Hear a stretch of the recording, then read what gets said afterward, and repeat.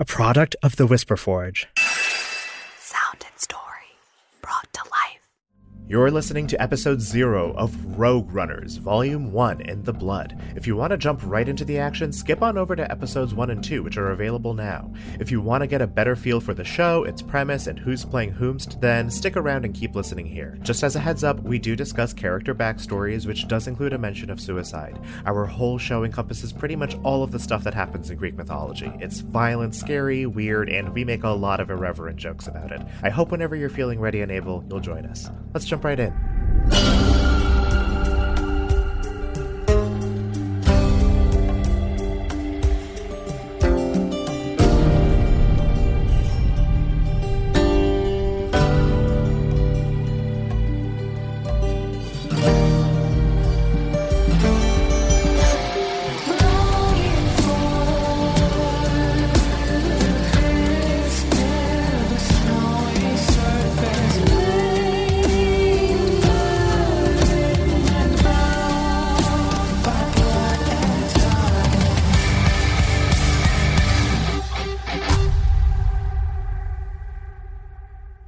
Oh my gosh. Well, welcome to session 0 of In the Blood, a very heavily inspired by our favorite video game of the year, live play. This is like an improvised work of fan fiction, essentially. Sure. I don't think we're gonna become rich and famous pretending to be Hades characters. We've been really big fans of Hades by Supergiant. It has definitely been like my favorite game of the year. Put like 400 plus hours into it, and we thought it would make a really fun live play story to tell, and live play, actual play, what have you.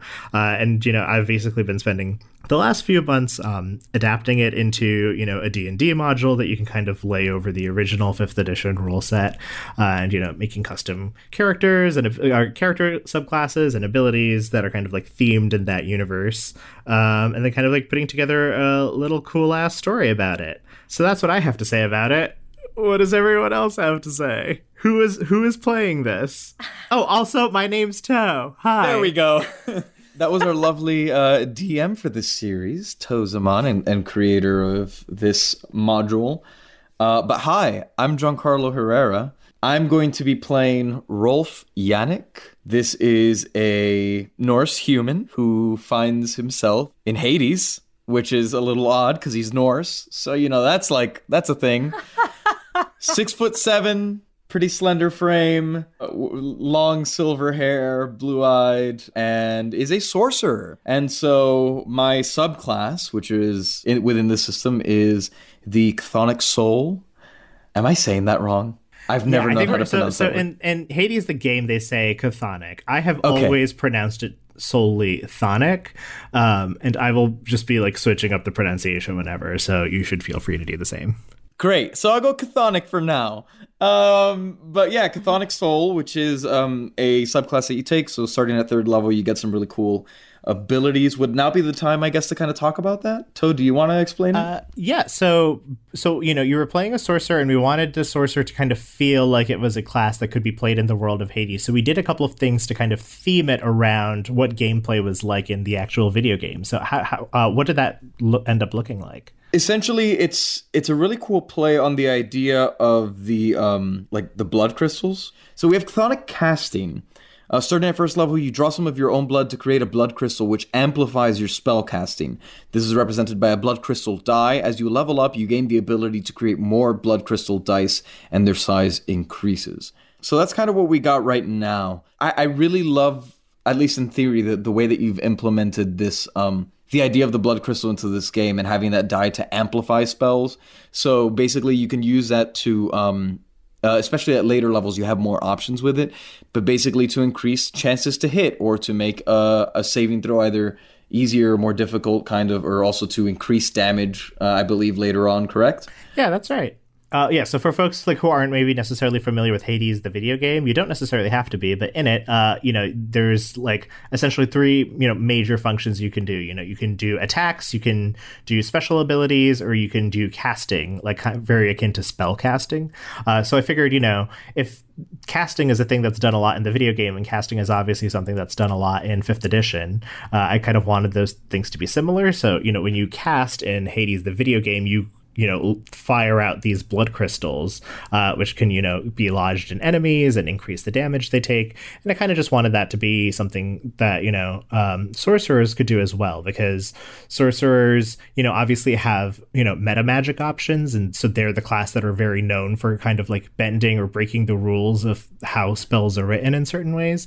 And I just wanted there to be another option to do that with that class. So I ended up creating the Chthonic Soul. So yeah, you're absolutely right. So the Chthonic casting feature, which creates and lets you use blood crystals, is pretty much like the primary feature of that class. And so I don't know how much we want to get into kind of our whole deals in this right now, but yeah, I think that's the surface level stuff you need to know. If you want alignment, I suppose I'm neutral good, a kind guy, I think, all around. We'll see, but yeah. And prior to, I guess, when we are going to start this adventure, you could find Rolf previously having worked as a bartender in the House of Hades. Yeah. Oh, so that's so interesting. I guess I should explain what the premise of this game is. So, like we said, it's kind of set in the same universe as the video game Hades, which we all love, but I didn't want to copy like the exact same story of it. And I, obviously that's a single player game, and I wanted it to be like a D&D like multiplayer game. The setting that we're placing this story in essentially is many years after the events of the original game. Essentially, Hades, the Lord of the House of Hades, has gone missing or has gone off to do something that, most people don't know about. And so Prince Zagreus, the Prince of the Underworld, his son, has had to kind of take over the, management duties of the underworld. And in so doing, he's also kind of had to vacate his old job, which was to essentially keep trying to escape the underworld and thereby test its defenses. So with that job open, that job has now fallen to other people in the underworld and in the House of Hades, who now have the opportunity to try to make their own escape attempt, kind of like Zagreus did, with the promise that if they are able to successfully escape, they essentially can just stay on the surface and go and do whatever they want and functionally have another shot at life. So that's the premise. So who are the characters? The characters are essentially these wretched shades from the House of Hades who were kind of, these lost souls who in death were doing kind of like menial or, demeaning work in the House of Hades. Like they weren't really like the center heroes, and then they were kind of promoted to this position for one way or another, where they're finally allowed to make their first escape attempt from the underworld. So you were a bartender, correct? Before all this, so you were a bartender like in the lounge of the House of Hades. Yeah, I think, and I suppose we'll discover a little bit more of this through play and as the characters kind of get to know each other. But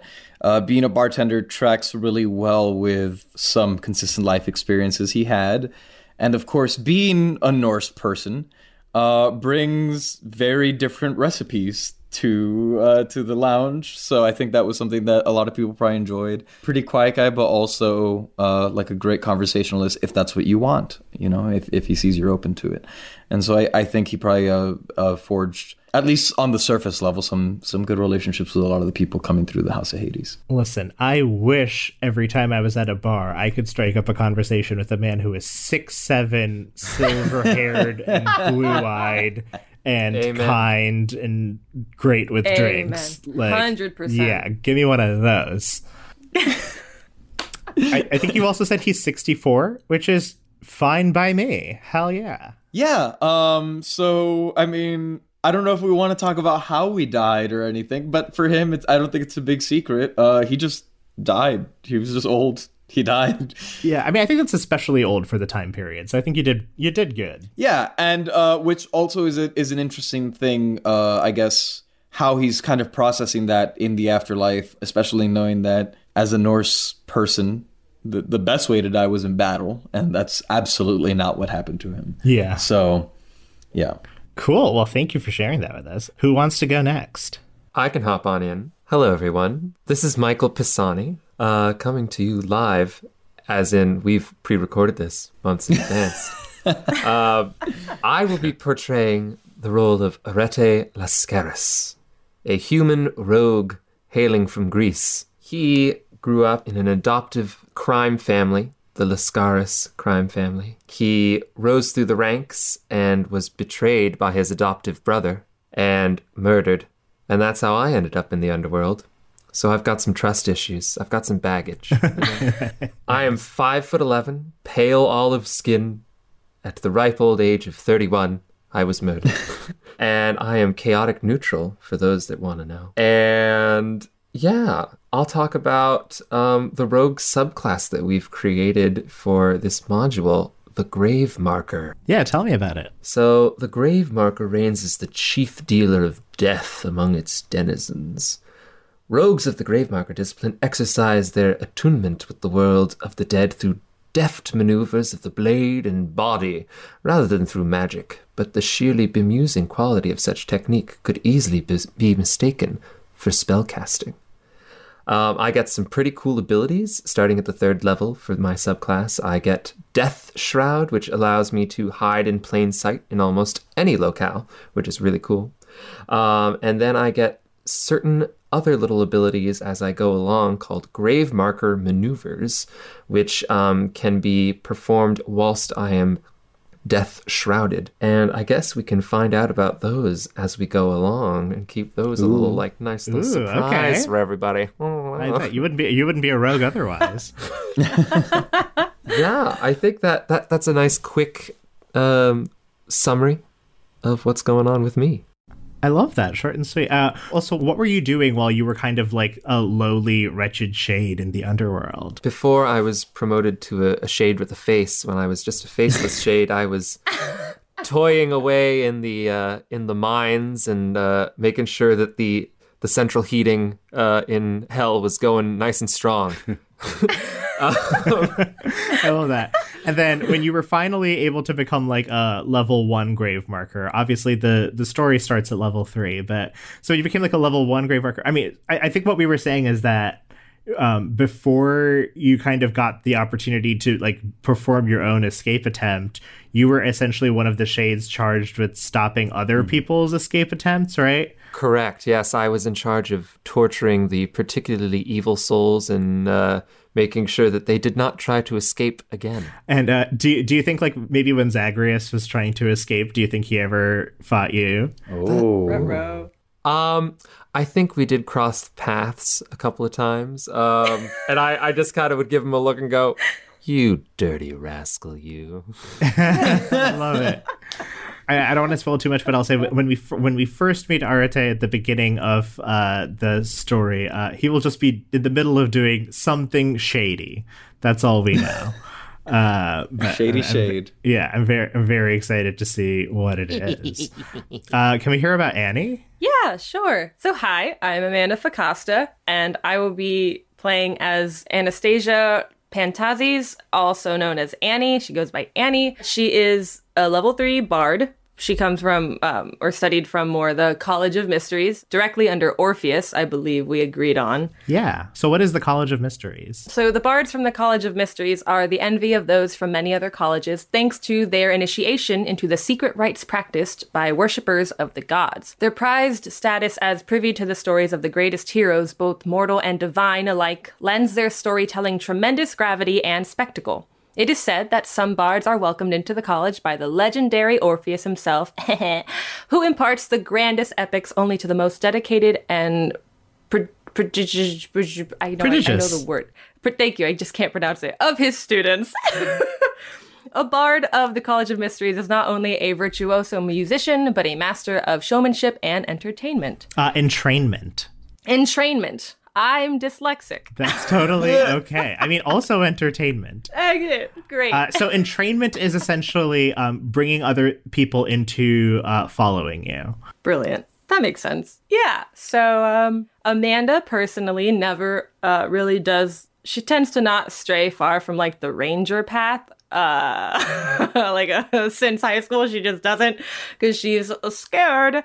But I love Hades. I love the video game Hades. I really enjoyed it when we played it. And it was a pleasure, to have Toe come on when we were reviewing it on Should I Buy? And I'm really glad that this whole idea came up and that we're actually going through with it. I think it's really cool. So yeah, Annie is definitely very much as a bard also, is just very much into Greek mythology and believes that like those stories are very important for people to know because it tells us where we came from and, where we might be going and helps us along the way. But if we're talking about how we died and all this stuff.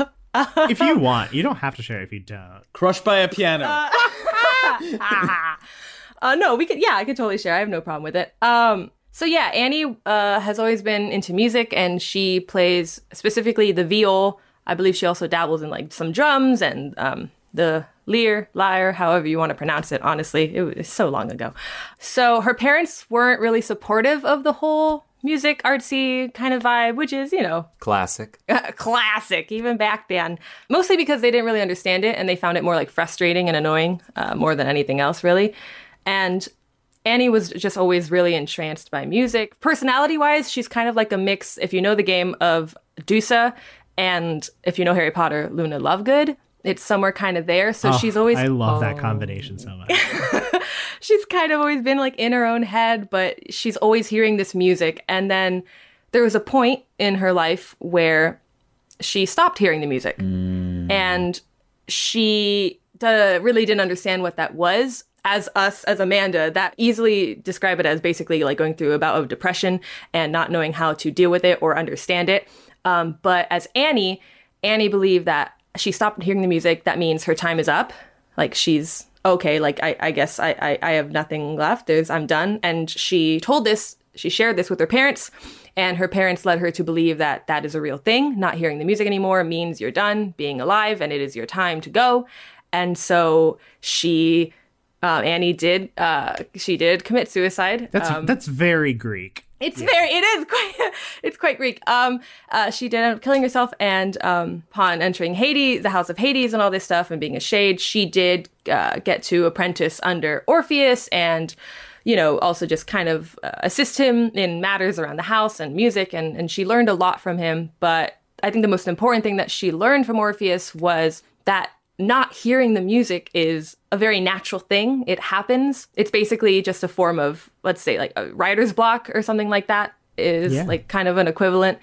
And so training under Orpheus, she learned that, and she learned how to get past it and learned how, even if there are moments where you're not constantly creating or you're not constantly hearing this music, that's okay. It will come again.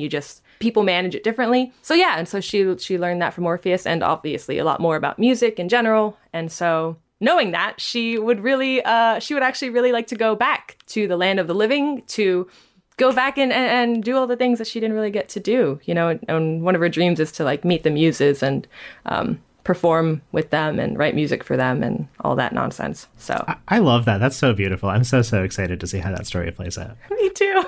I think we have one more party member. Hello, I'm Nicholas Benetatos, and I'm going to be playing Alexander the Great. The actual historical figure. And I just hope I can do him justice. I don't know. Well, his estate is going to be very displeased if you don't. Yeah. Colin Farrell's going to call you up and be like, what the fuck, man?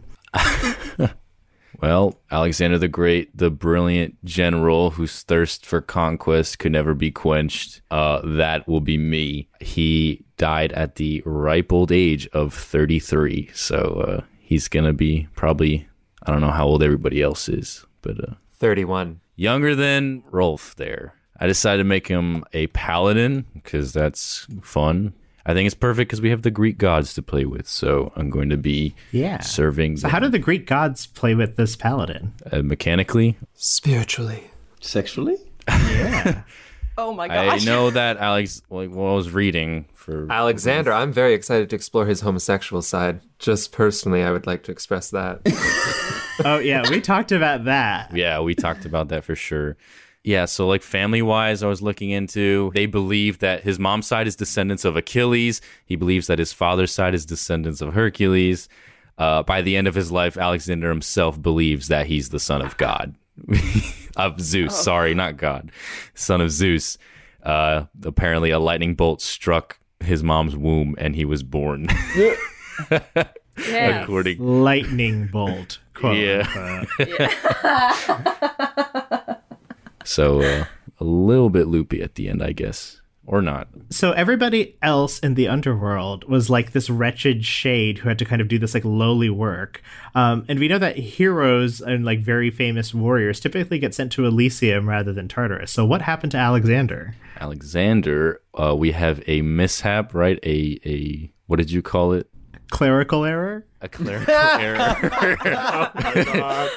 So he ends up being brought to an area, I suppose, where they are training grounds for the heroes, where he becomes pretty much the dummy, the target dummy to be whacked upon. Nice. And it was, I believe, we decided Achilles. He fought back against Achilles and impressed Zagreus. Yeah. And he has been promoted because of that. But yeah, for Alexander's a little upset because he believed that he was a hero of his time.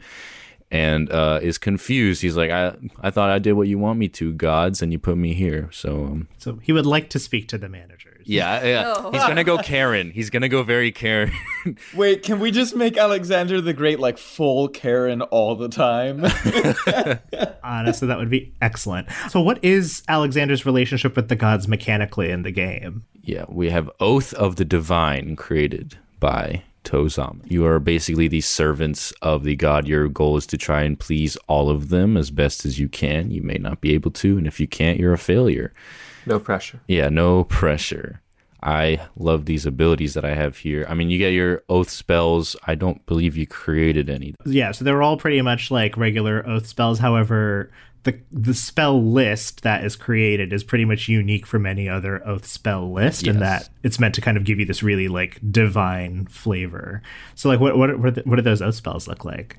I'll be starting with Bless and Divine Favor. So you get oath spells, and then you also get a channel divinity. Yes, Channel Divinity, where you choose between Holy Bulwark. Essentially, you get add AC to yourself, or you can spread it around with other people in your party. So you get a 1 AC, you get a 1 AC, you want to get 1 AC. Or I give all 3 AC to myself. That's cool. And that's for 1 minute, but 1 minute in D&D is 10 rounds. It's a hell of a long time.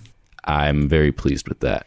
I could choose between that or Intercession. Can get plus 10, a bonus for saving throws with Wisdom or Charisma. So I probably should have picked that instead because my rolls are always like 2s and 3s. Oh, you get the option with channel divinity, so you can do either. Cool. And then you would have to recharge, right? Once Yeah. you'd have to channel again. That's right. And then your later paladin, higher level paladin abilities are basically more about turning you into a demigod, essentially, right? Hopefully becoming a Greek mythological hero himself, Alexander the Great.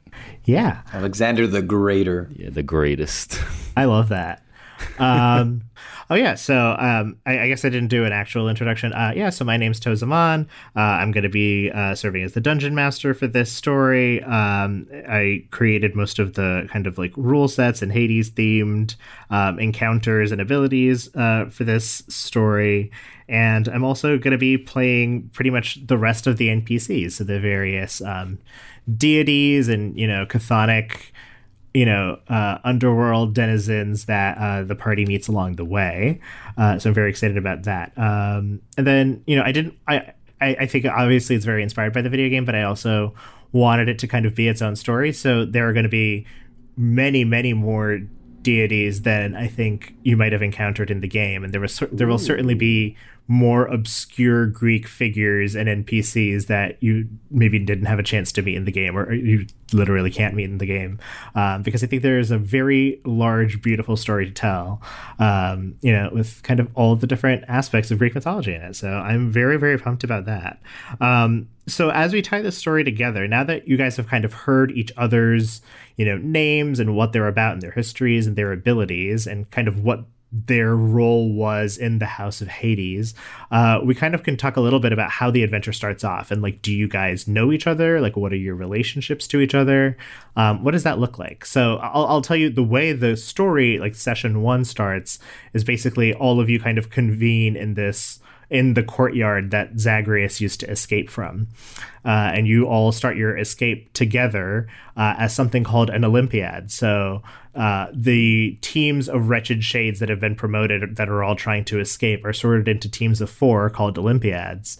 And you are one Olympiad that is just trying to escape before the other Olympiads can. And the deal is essentially this. If you get out, all of you get out. So it's not like one of you makes it and the rest of you don't get to live. So all of you get to get another shot at life if you win.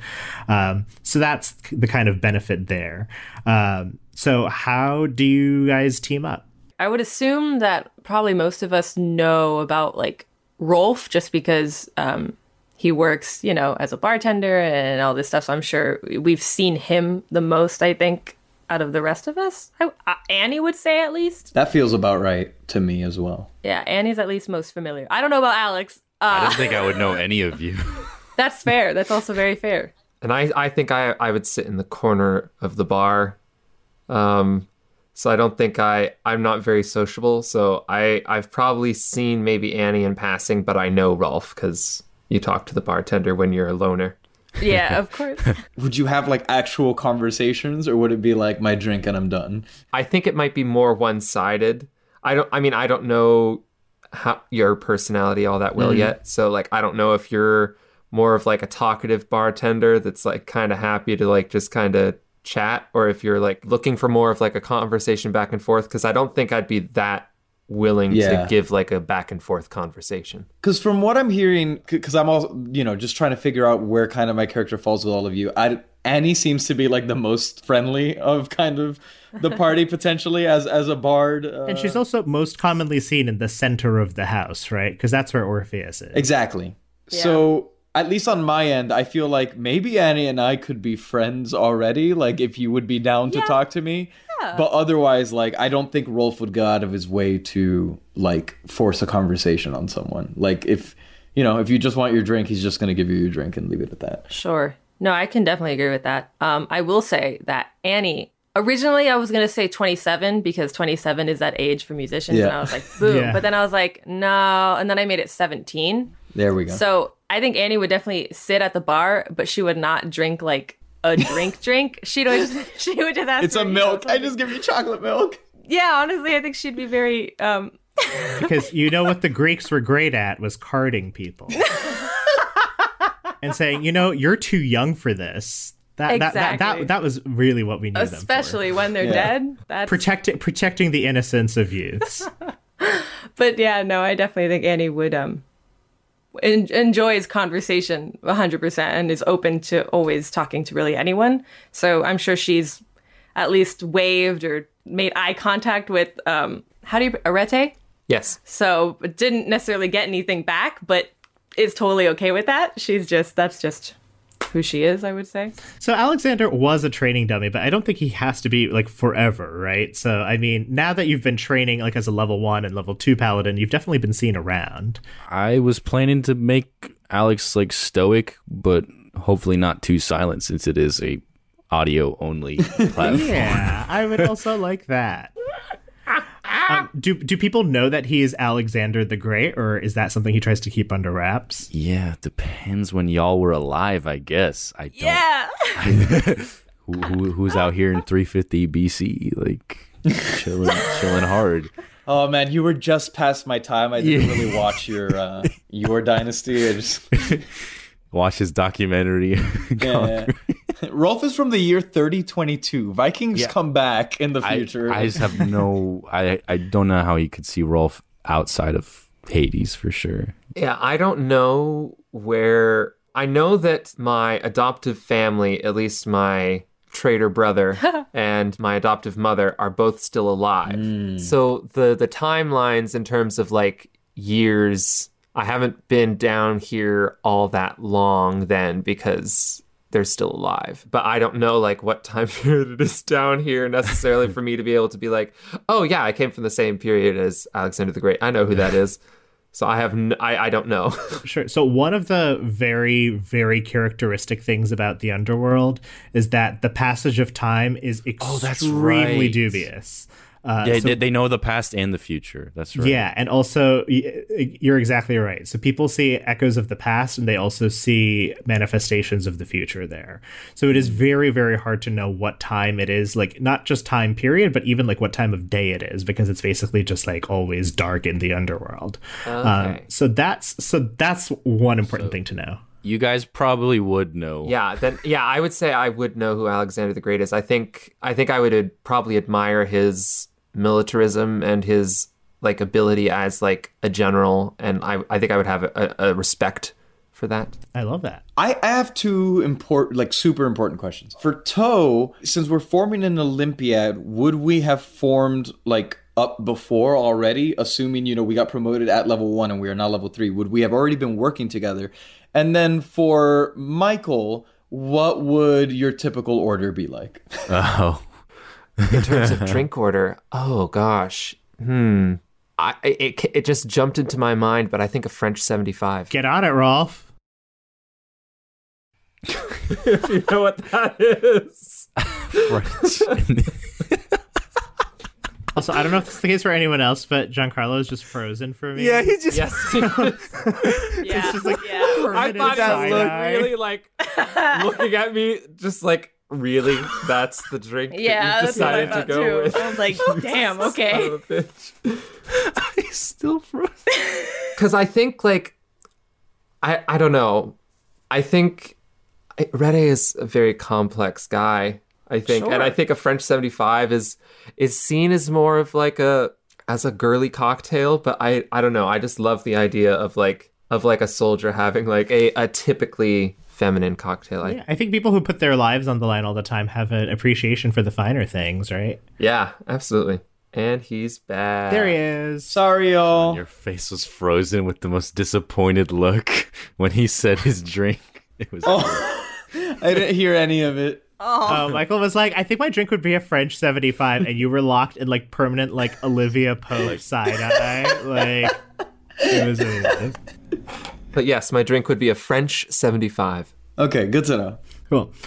So to speak to your other, could you repeat your other question, Giancarlo? Sure. I just wanted to know, since we are going to be an Olympiad, essentially working together, and presumably we were promoted at the D&D level 1 and started working together up until now, level 3 being our first official escape attempt. Would we have interacted with each other in that like preparation, or are we first being introduced to each other like officially right before our escape attempt? So here is my proposal, and let me know if this works, because this can be very easily modified. So basically, when you were promoted from being a wretched shade, you were finally like given back the body that you had when you died, right? So you're not like that kind of like formless, shapeless shade, but you like kind of look like whatever you looked like, have whatever capabilities you had when you died, and then that's like you're at level 1. And then Gotcha. As an Olympiad, now hearing how you guys would know each other or not know each other, tell me if this potentially works as a solution to get you guys all together, which is that when Zagreus puts forth this decree, he essentially drops off just a giant bag of gems at the house contractor, and the house contractor basically just draws up the most like promising shades in the House of Hades and just sorts them into groups of 4. And so you guys got sorted into a group of 4. So you guys all know that you're in the same Olympiad.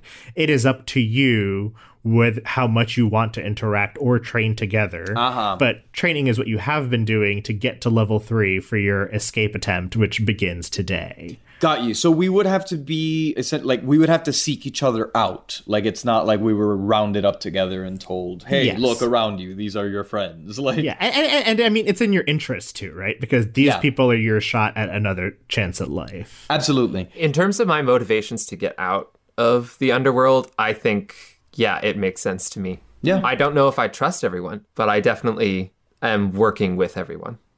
Nice. Okay, yeah. I mean, that's what I wanted this session 0 to be, is really just like, look, here is us working it out in real time, like laying the foundation for how the story can like piece together and like what the premise is. and all that. Do we have any other like questions, things we want to talk about or share? As a human, I get a bonus language, and as a noble, I get another bonus language. Excellent. Which So ones I did you think- pick? I have, I guess, Common and Greek. So I we're don't- going to treat Greek as common for this. Great. Then I don't know what to make the other two. Yeah, I'm going Greek and Norse because Oh, I love that. Yeah, Yeah, I assumed common would be Greek, so I did. Yeah. That was my thinking there. And then my secondary language, I picked Minotaur. Oh, that is awesome. I did too. I picked You did that too? too. I love that. Okay. I saw that and I was like, hell yeah. I was like, that's gonna come up. Yeah, so the way that I'm going to make that work is basically whatever like languages you pick, I'm going to find ways for that to come up in your adventures eventually. So you don't have to like you can't go wrong with picking any of the languages. Also, for the record, I said in my little introduction that I grew up in the Lascaris crime family. Lascaris is actually my birth last name. It's the Enclima family that adopted me. So just wanted to right that wrong. Hear that, everybody? Hold us to it. Study up. That is not a thing I will fuck up at all. Oh, can we swear on this? yeah. I would hope so. Okay, I sure hope so. All right.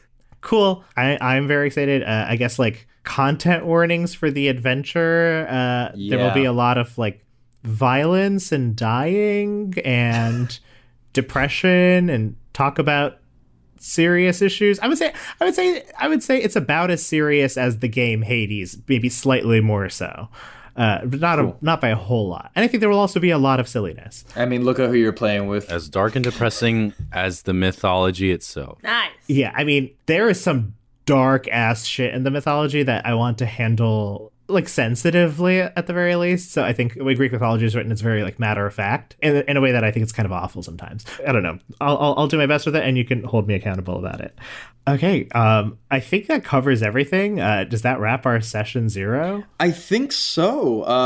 I guess I just want to say thank you, Toe, for taking this on. I'm so glad this is coming to fruition. Oh my gosh, I'm so hype. Thanks to you guys. I can't wait to play with you and start getting these sessions out. And thanks to everyone who's listening. But I'm very excited to get started with our journey in the blood. Yeah. Yes! Thank you so much for having me. I have not slept yet, and I am just like vibrating with how excited I am about this, but I'm also very tired. So yeah, this is going to be quite the adventure. And, just like Hades, it's a marathon, not a sprint. So Yeah. buckle in for a wild ride. And that's our session 0. I've been Tozamon. You've all been Giancarlo Herrera. Michael Pisani. Amanda Facasta. And Nicholas Benetatos. And we'll talk at you real soon. Goodbye. Thanks for checking out episode 0. I hope you'll jump right into the action by checking out episodes 1 and 2, which are already out now. Some credits for this episode. Our cover art is by Chandler Candela. Sound design and editing by Giancarlo Herrera. Title music by Sage GC, with vocals by Jessica Dahlgren and Sage GC. I think that covers it. Start running with us. Episode 1, it's out now. Go, go, go!